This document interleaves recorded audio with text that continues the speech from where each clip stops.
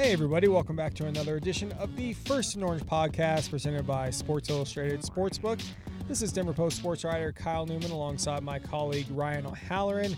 As usual, bringing you a packed show from out here in Dove Valley. We're going to be talking and previewing the Broncos Week 5 showdown at the Pittsburgh Steelers, including talking about the quarterback situation, how Teddy Bridgewater is doing following that concussion, what to fix following the loss against the Ravens, the Broncos run game, issues there, and a look at Melvin Gordon, Javonte Williams, Steelers 1-3, what's going on with them in Big Ben, and of course predictions and much more analysis. So again, this is the First and Orange podcast presented by SI Sportsbook, sisportsbook.com. We will start off with the news of the day, the latest update, of course, on Teddy Bridgewater.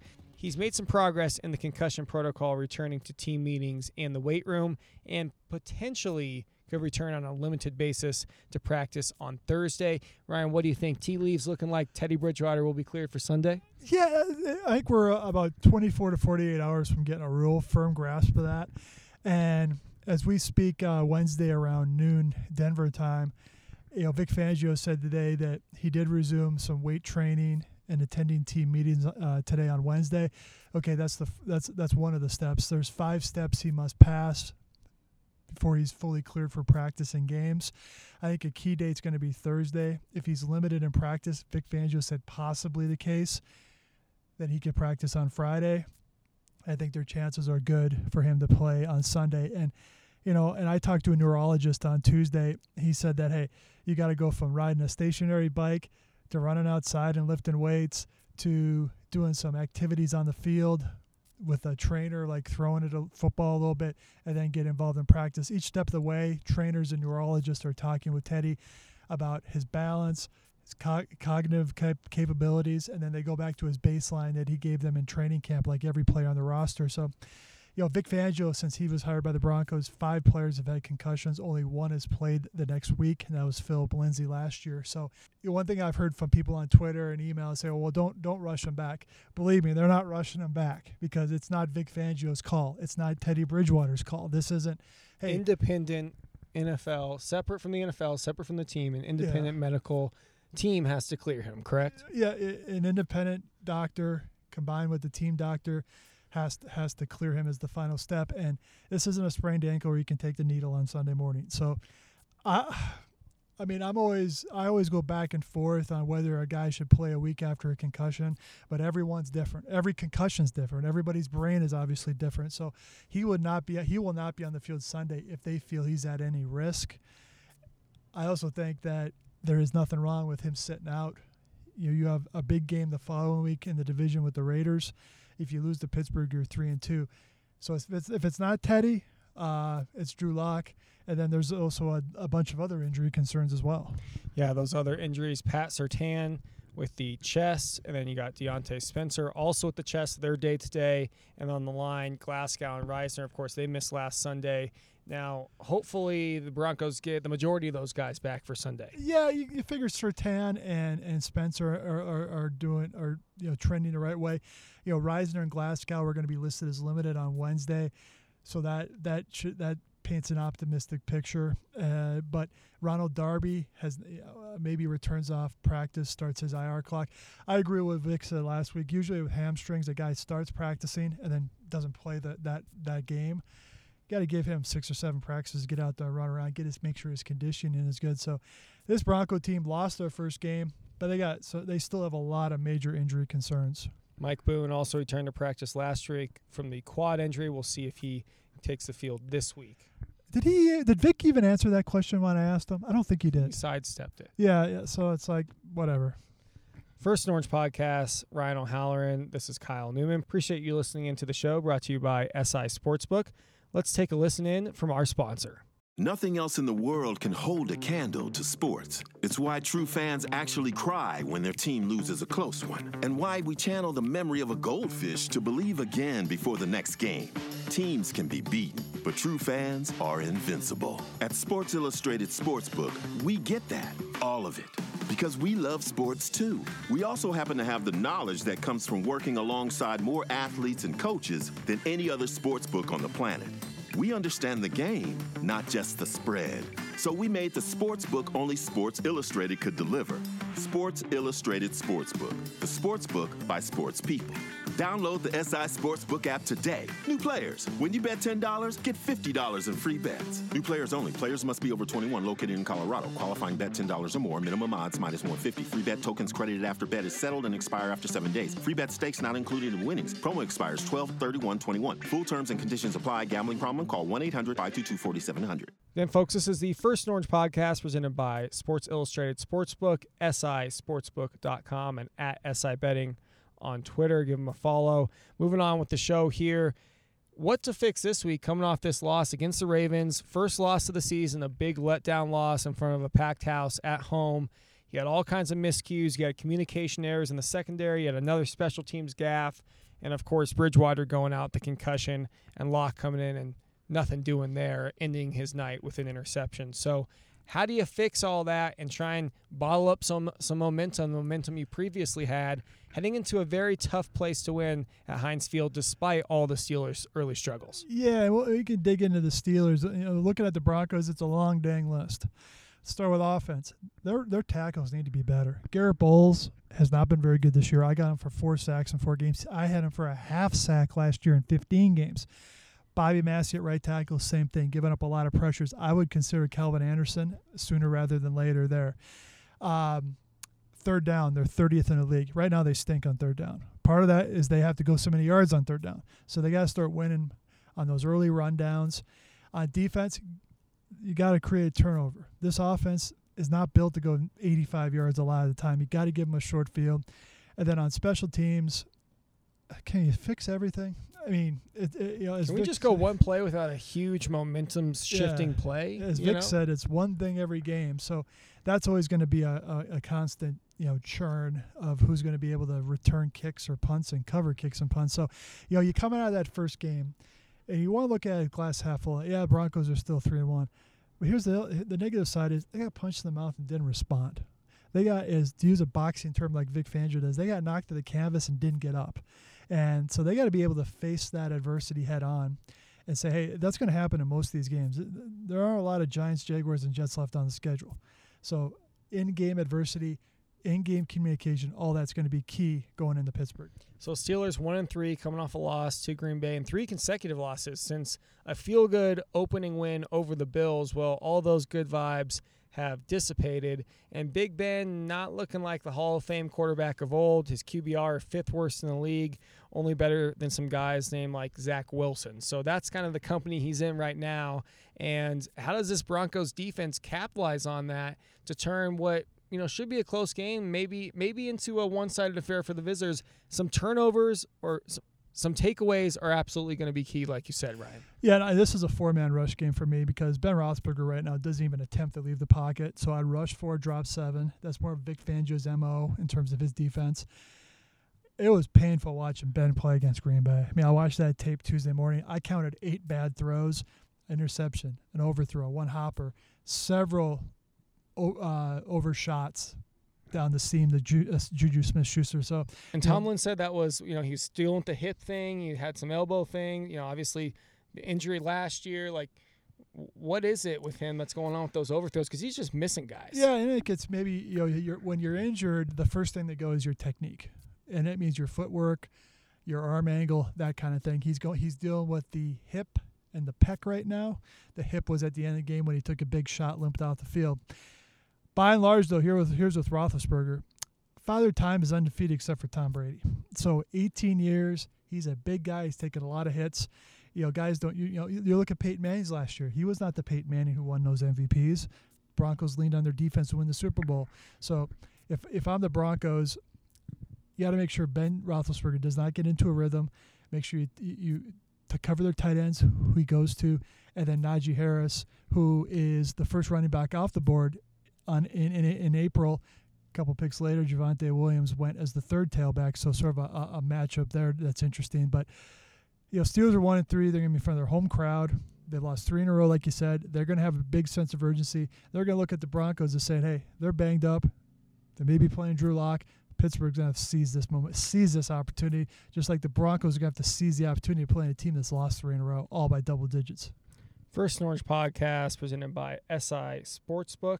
That's sisportsbook.com. Sports Illustrated has been bringing fans deeper into sports since 1954. That's over 65 years of pro sports insights and knowledge, and 6 years before there was pro football in Denver. While other sportsbooks know gaming, SI Sportsbook knows the game. It's betting built with the combination of actual sports knowledge and true sports passion. It's a sportsbook for real sports fans because it's made by real sports fans. And it's the perfect time to get your bet in on the game right now at sisportsbook.com, where they have all the lines up for the Week 5 games. And let's bring some Ryan O'Halloran analysis to those lines right now, starting naturally with the Denver-Pittsburgh game. Broncos 1.5 underdogs against the Steelers. What do you like about that line? Yeah, you can tell the lines shifted a lot over the last 72 hours. Broncos opened up as a 1.5-point favorite. If they ended up as a favorite, it'd be the first time in Pittsburgh since 1988. Looks like the Steelers are going to be it. I like the Steelers. We can get our predictions later. I'm just going to pick the Steelers there. Over under 39.5. I'm going to pick the under if Drew Lock plays. Even if Teddy Bridgewater plays, I think it's going to be more of a rock fight, low-scoring game, kind of like in the range of total points that the Ravens and Broncos were last week with 30 points. And you were right on the over-under there. So bettors, take note of that. Ryan picking the Steelers there and taking the under on the over-under via the rock fight. So let's go look around some other lines around the league on the First Orange podcast presented by SI Sportsbook. Green Bay -3 at Cincinnati. Can the Packers get it done on the road against Joe Burrow and co? Yes, they can. And both teams are 3-1. The Bengals, this is a measuring stick game. Right now, their wins over Minnesota, Jacksonville, and then at Pittsburgh. Those teams are all 1-3. Jacksonville's 0-4, excuse me. So they have the same kind of schedule the Broncos have had. Green Bay is starting to flex their muscles with Aaron Rodgers. It's almost like he wasn't in the offseason program, needed a couple weeks to get in shape. Oh, wait. So I think Green Bay covers that. There's going to be a ton of Packer fans in Cincinnati. Green Bay covers the 3-point spread. And then this is a great late game.